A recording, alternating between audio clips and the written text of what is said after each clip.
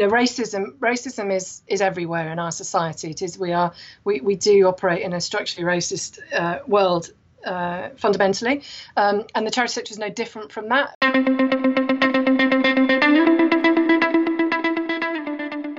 Hello and welcome to the Do One Better podcast. I am Alberto Lidji, your host from London. And as our regular listeners know, the purpose of the podcast is to inspire you to be a bit more philanthropic, to act more sustainably, and to embrace social entrepreneurship. Please subscribe to the show. It makes a huge difference. And please tell your friends. Also, it's very much appreciated. Today, we're talking about leadership networks within voluntary organizations, within nonprofits. And we are talking to Vicky Browning, who is the chief executive of ACEVO. ACEVO is the Association of Chief Executives of Voluntary Organizations. They're based here in the UK. So we're going to be talking a little bit about how they work and their membership base and why it's an interesting outfit to join if you're a CEO or in a leadership position within one of these organizations. We're also going to be talking about tackling racism. It's a report that they are due to publish on the 17th of June. It's called Home Truths, and it provides a lot of insight into how this sector is dealing with racism and how it can lead in this space as well. So, Vicky, without further ado, a big heartfelt welcome to the Do One Better podcast. Thank you. Thank you very much for having me. It's an absolute pleasure. Why don't we kick off by hearing a little bit about ACEVO? What's the organization all about? Yeah, and ACEVO's, we're a network, basically. That's our big USP. We're a network of over 1,400 civil society chief execs and aspiring chief execs based in England and Wales. And our membership ranges from charities and social enterprises of all shapes and sizes. We have small organisations working in their local communities. We have large national and international and household names. So a real kind of spread of organisations. But the thing that unites us is that we're all leading those organisations. We're all taking the helm and taking them forward. And as an organisation, we're a charity ourselves, and our vision is to see leaders of these organisations making the biggest possible difference. We believe in a kind of ripple effect of leadership. So if we invest in our leaders and we support and champion and challenge our leaders, then they in turn have a kind of transformative energy. They inspire others, they improve their organisations, and that ripples out then to the effect they have on the world. So we believe in a way that ACEVO changes the world by helping chief executives to be the best they can be so they can have the biggest impact on their organisations, the people and the causes that they serve. Wonderful. Are these are your members individuals, or is it the organizations that join, or is it both? Very much the individuals. So we are here for our leaders, our members as individual people. We do a lot of support. We do a lot of connection. So one of the things I love about our membership is it's very generous. These are people who are very happy to talk to a peer, to share challenges, to talk about things that have gone wrong, to give suggestions and ideas for things that have gone well. And they're a really brilliant bunch who are wanting to kind of support each other to be the best that they can be. So not just a great network, but also a very good knowledge sharing platform.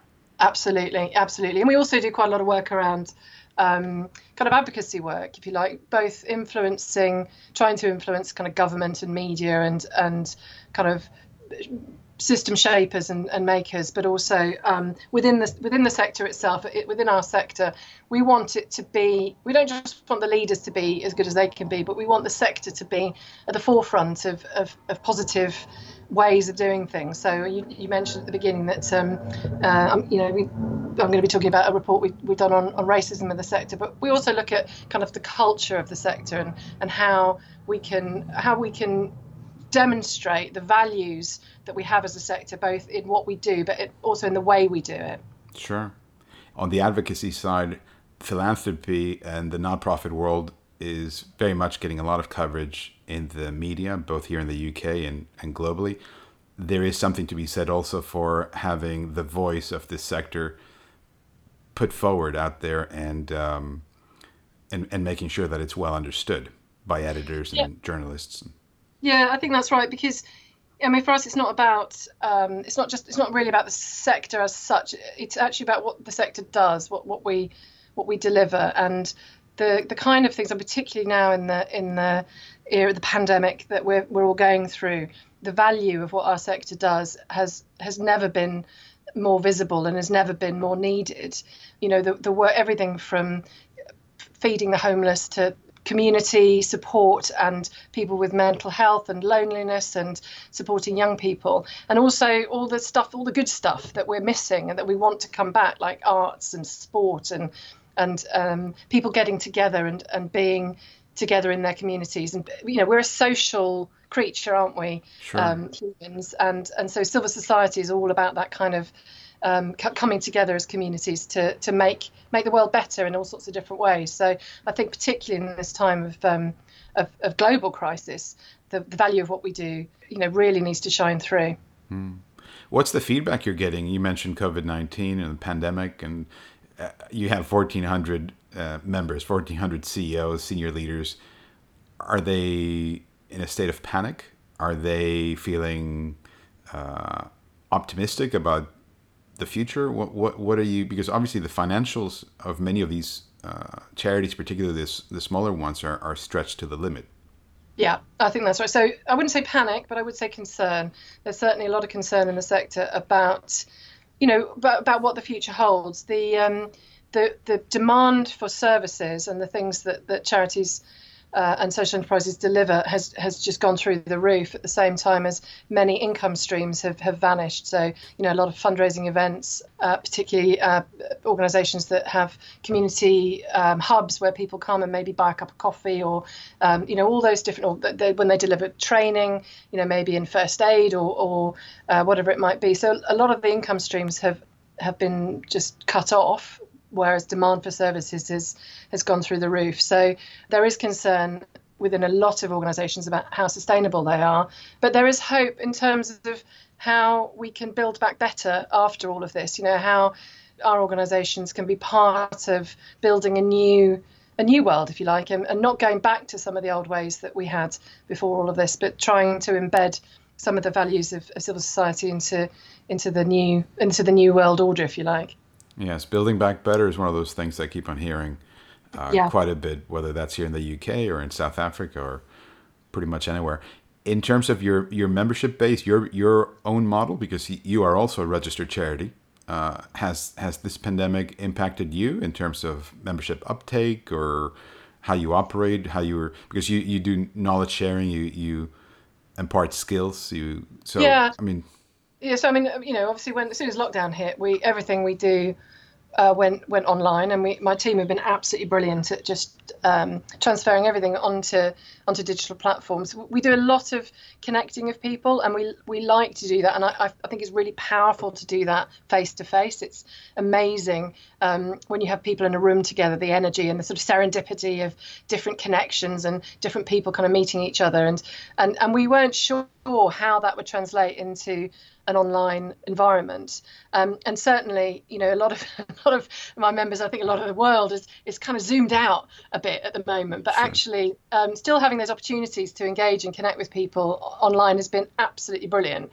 And one of the things we found really positive about this is that people don't have to travel. They don't have to leave the office and schlep across town or across the country to meet other people. You can just be, in the comfort of your own spare room or kitchen, and engage with other like-minded people and peers from across the country, just through a digital space. So in many ways for us it's been really positive. The engagement with our members has actually increased, and actually our membership renewal rate has increased as well. People are really seeing the value of being connected and being part of this community in a time where they need support, and they need to hear what everybody's, it's really helpful to hear what other people are thinking and doing when really everybody's making this up as they go along. None of us have been through this Sure. situation before. So it's really good to be able to say, what are you doing about this? And, oh, you're doing that. That's interesting. So,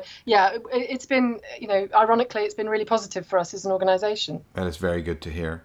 What does your program look like in a non-pandemic world? What was it in terms of training sessions that you might have, or conferences? What would an average calendar year look like? We did about over 50 events a year. Wow. We do one big annual conference, but we do a lot of, we call them CEO forums, where we get together we have 7 different locations around the country, so Bristol, London, Manchester, Birmingham, Leeds, Newcastle and Cardiff. And we would get people together sort of 2, 3, 4 times a year in those different areas to join, come together, discuss, share challenges, hear about different topics that are relevant to their work.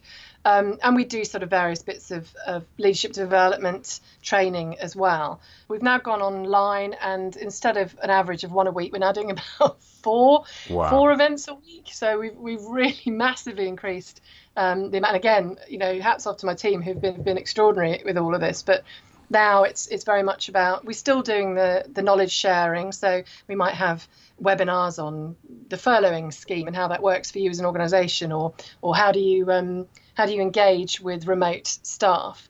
But we also have opportunities for members to meet and talk about issues of governance. What's happening with your board? How's your relationship with your chair?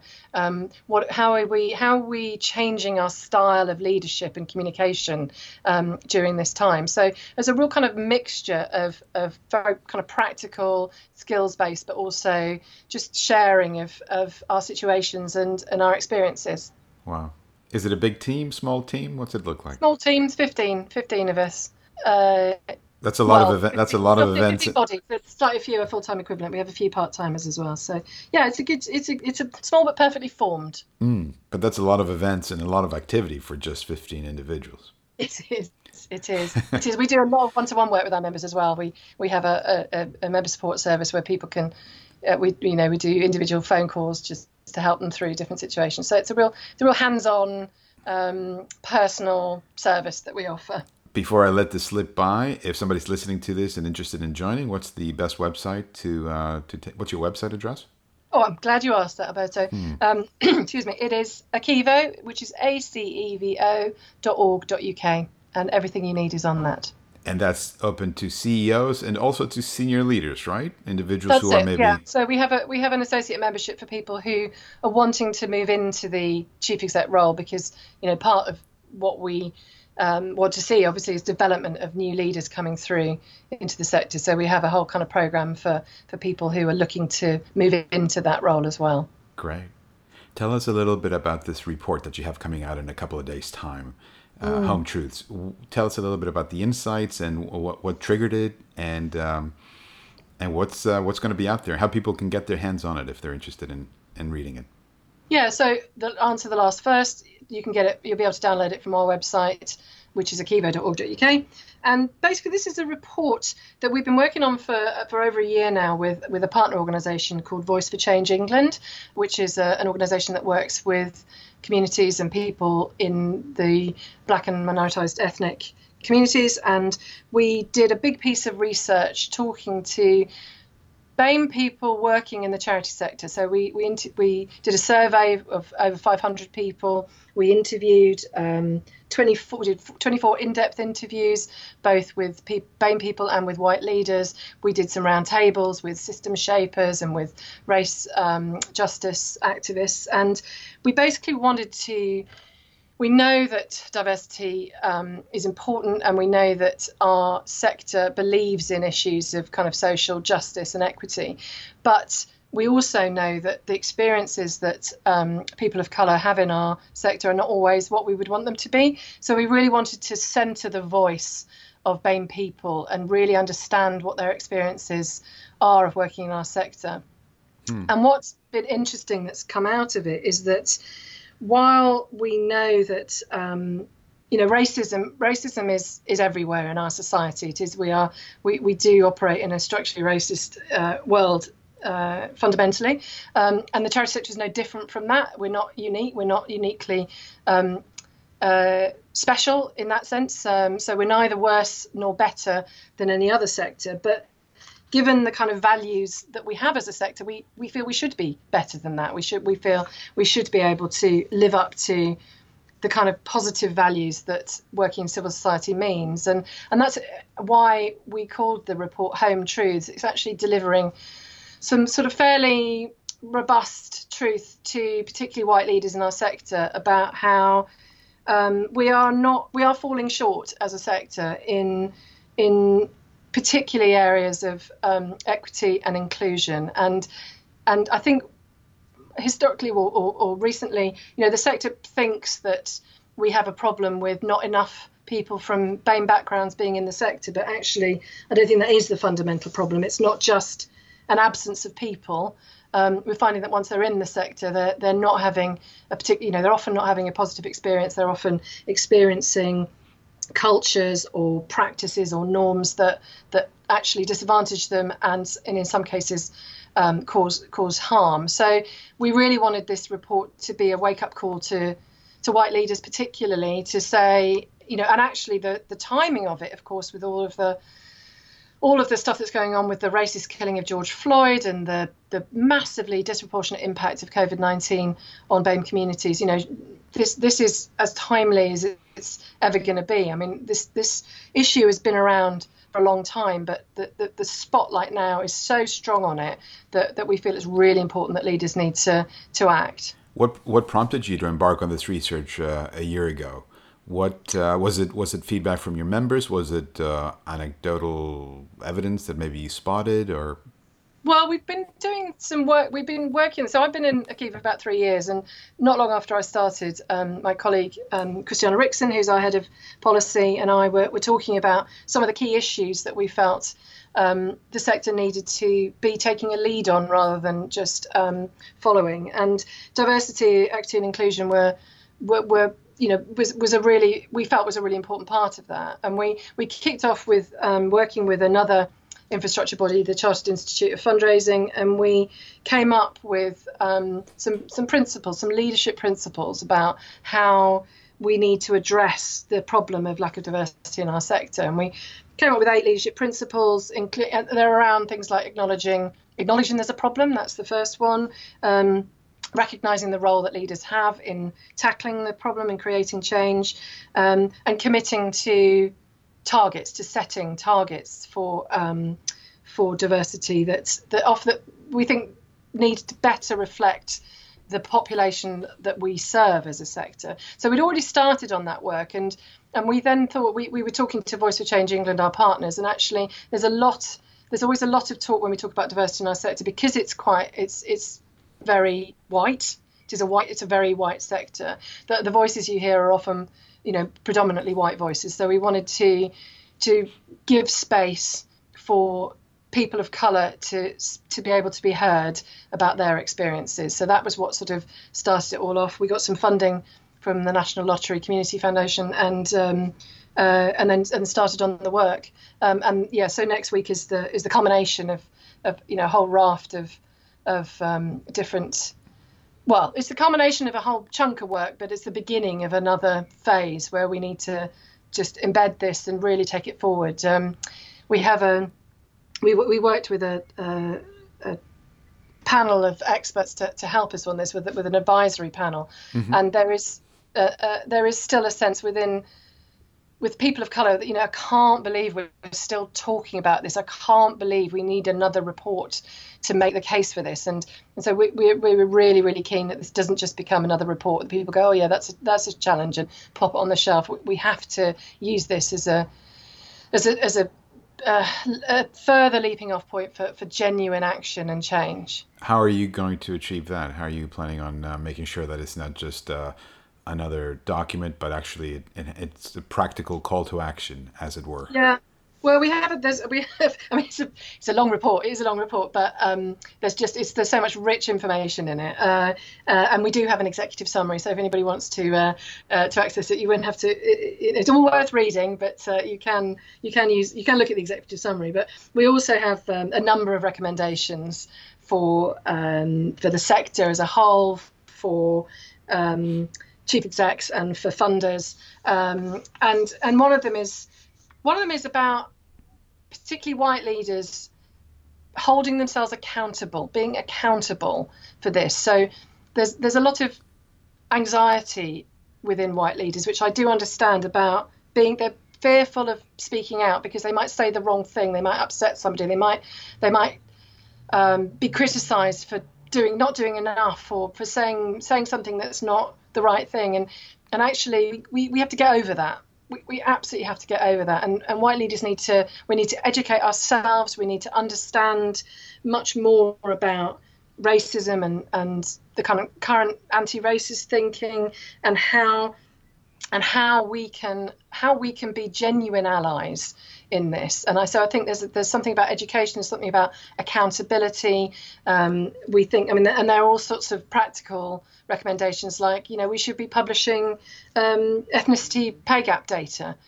We should be, going back to those principles, we should be publicly stating targets, even if there are a range of targets, for how we're going to change our organisations, and we should be willing to be held accountable, and not let fear of saying the wrong thing stop us from speaking out when we benefit as white leaders from the kind of privilege and the structures that we operate in. And so really we need to act and make the change that needs to be made. Mm-hmm, mm-hmm.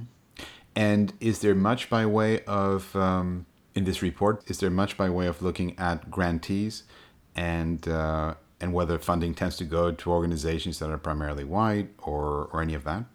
Yeah, that's been something we've been very vocal on, particularly within the COVID-19 situation, but also, I mean, historically, organisations serving BAME communities, and in particular BAME-led organisations serving BAME communities, are underserved in the funding arena. And we've been, along with many other infrastructure bodies, have been very vocal about calling for ring-fenced funding for these communities, particularly within COVID, because they are so disproportionately affected. There's an organisation called Charity So White, which has been calling for, particularly for this ring-fenced funding to be delivered to these areas where it's most needed. So yeah, definitely within this report, we absolutely call for investment in and funding for BAME-led organisations. Actually, we call for a transformation fund, for actually funders to be willing to put money into diversity, equity, and inclusion work. It would be amazing if there was a kind of fund where people could apply to do some of this work. And we're particularly keen that when people are offering, often, usually BAME people are offering their expertise, lived expertise, and how to address some of these things, they are properly paid. They're not we don't just assume that it's their job to do this for free because surely in the end it benefits them. We believe really strongly that people should be paid for that work. So yeah, there's a whole raft of stuff around that. We know that, I know one of your podcast interviewees was Carol Mack at the Association of Charitable Foundations, and I know that there's some really important work going on within the funding community in the UK about supporting minoritized, ethnic, and Black organisations, but there's still a lot more to be done on that. Yeah, Carol Mack was a great guest on our show. She's a great woman. She is, and great organization as well.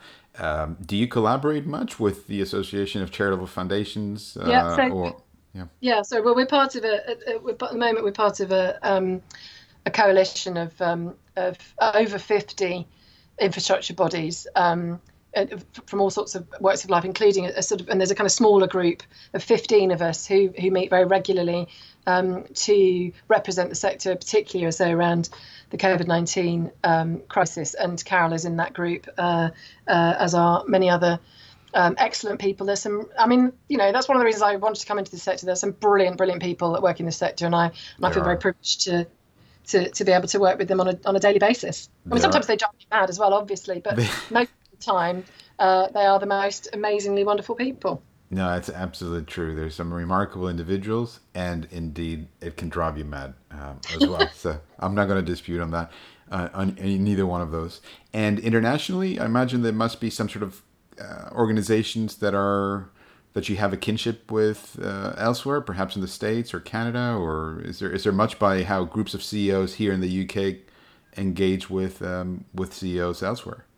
Do you know, there's very little, to be honest. We have worked with an organisation in Canada called Imagine Canada, who are a sort of infrastructure body for the Canadian charity sector. We don't have great connections in the US. There is a Europe-wide organisation called Euclid who works with more social enterprise chief execs as well. That we Euclid was sort of born, I think, out of ACEVO back in the day. This is well before my time, but so there are other bodies. But I fear that particularly at the moment we're a little bit insular. Everybody is focusing very much in on how we get through this this particular crisis. But I think there is definitely opportunity for more kind of global connection and sharing. Perfect. Well, there you go. If you're listening to this podcast and you should be in North America, Latin America, Africa, wherever, now there's somebody here in the UK who might be a good partner to have a conversation with.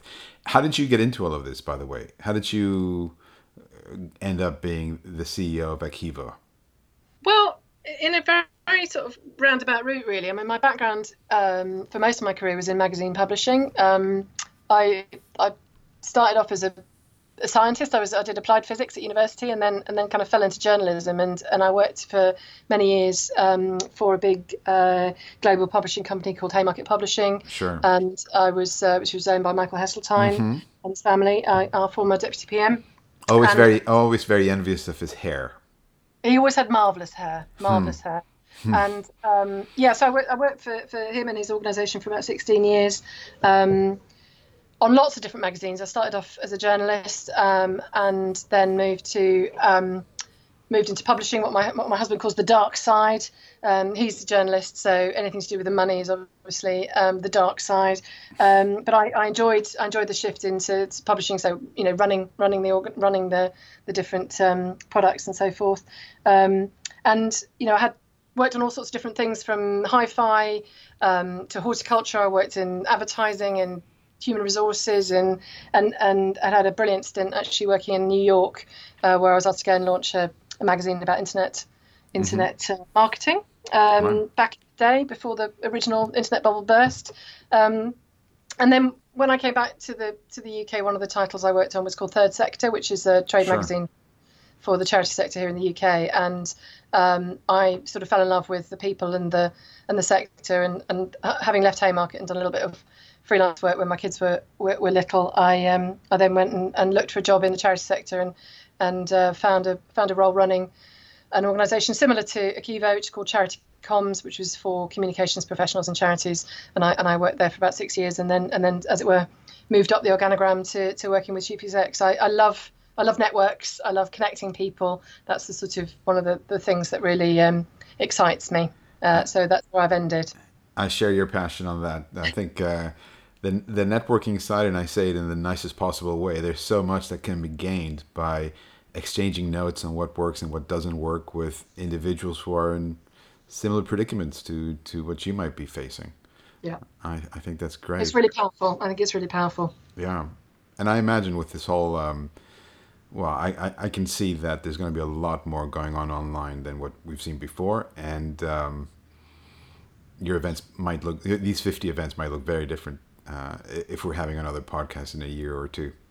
Yeah, absolutely. Well, now at the moment it's about 120 now, but yeah. There you go.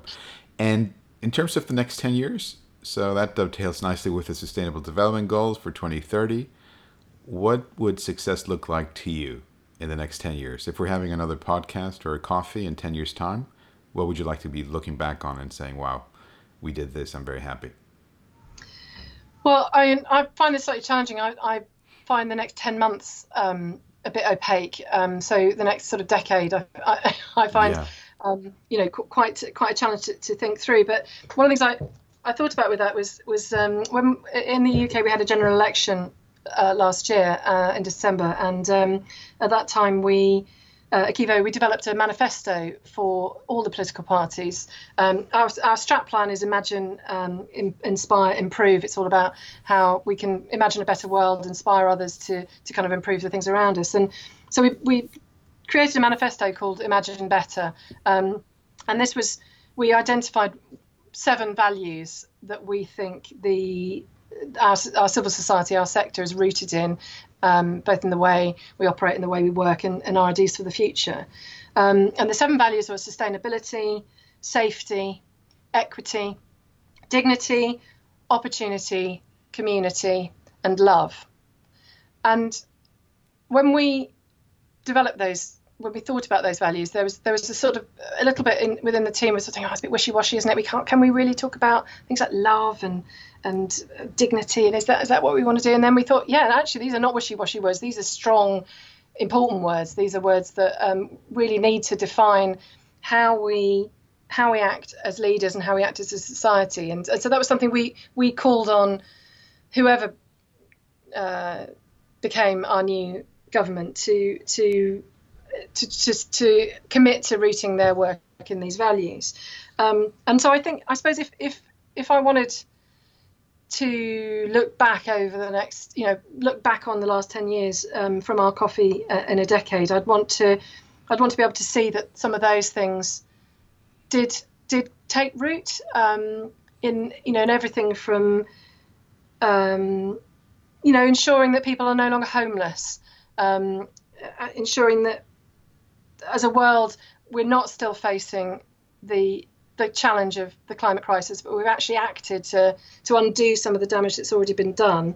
And things like artistic creativity is encouraged, and people have the freedom to live and love and worship in safety wherever they are and wherever they come from. So there's a whole kind of raft of things like that which I think come out of those values, and I think that's what I would hope that we will see when we come out of all this and we say, back to that thing we talked about, building back better. How can we use these kind of values to create a better, more equal, more just, and happier society? Well, good for you. I'm looking forward to that coffee in 2030. What's the key takeaway that you'd love for our audience to keep in mind after they finish listening to today's episode? What's that key thing that you think would be great for them to keep in mind? Well, I mean, I think leading on from that, charities, our sector, the organisations that I work with, they were created by people who want things to be better, who imagine a better world, whether that's tackling injustices or engaging young people with art and sport. So I suppose what I'd like people to do to think is that as leaders we need to imagine better to create a better world. So let's not be limited in our imagination for what things could be. Let's think big and then work collectively to move towards achieving some of those bigger, bolder visions. Absolutely perfect. Vicky, it has been an absolute pleasure having you on the Do One Better podcast today. And to our listeners, thank you so much for listening. As always, you've been listening to Vicky Browning, who is the Chief Executive of ACEVO. And for all of you who are interested in learning a little bit more about the report Home Truths, just visit their website. I believe the report will be up and running and live for download on the 17th of June 2020. Vicky, wonderful having you on the show, really. Thank you. Thank you for listening to the Do One Better podcast. If you want to find out more about our show, about our guests, additional links and resources, visit our website at lidji.org. That's lidji.org. And don't forget, success at the Do One Better podcast is about inspiring you to be more philanthropic, to think more about sustainability, and to embrace social entrepreneurship. Hopefully these stories will encourage you to take action and change the world around you for the better.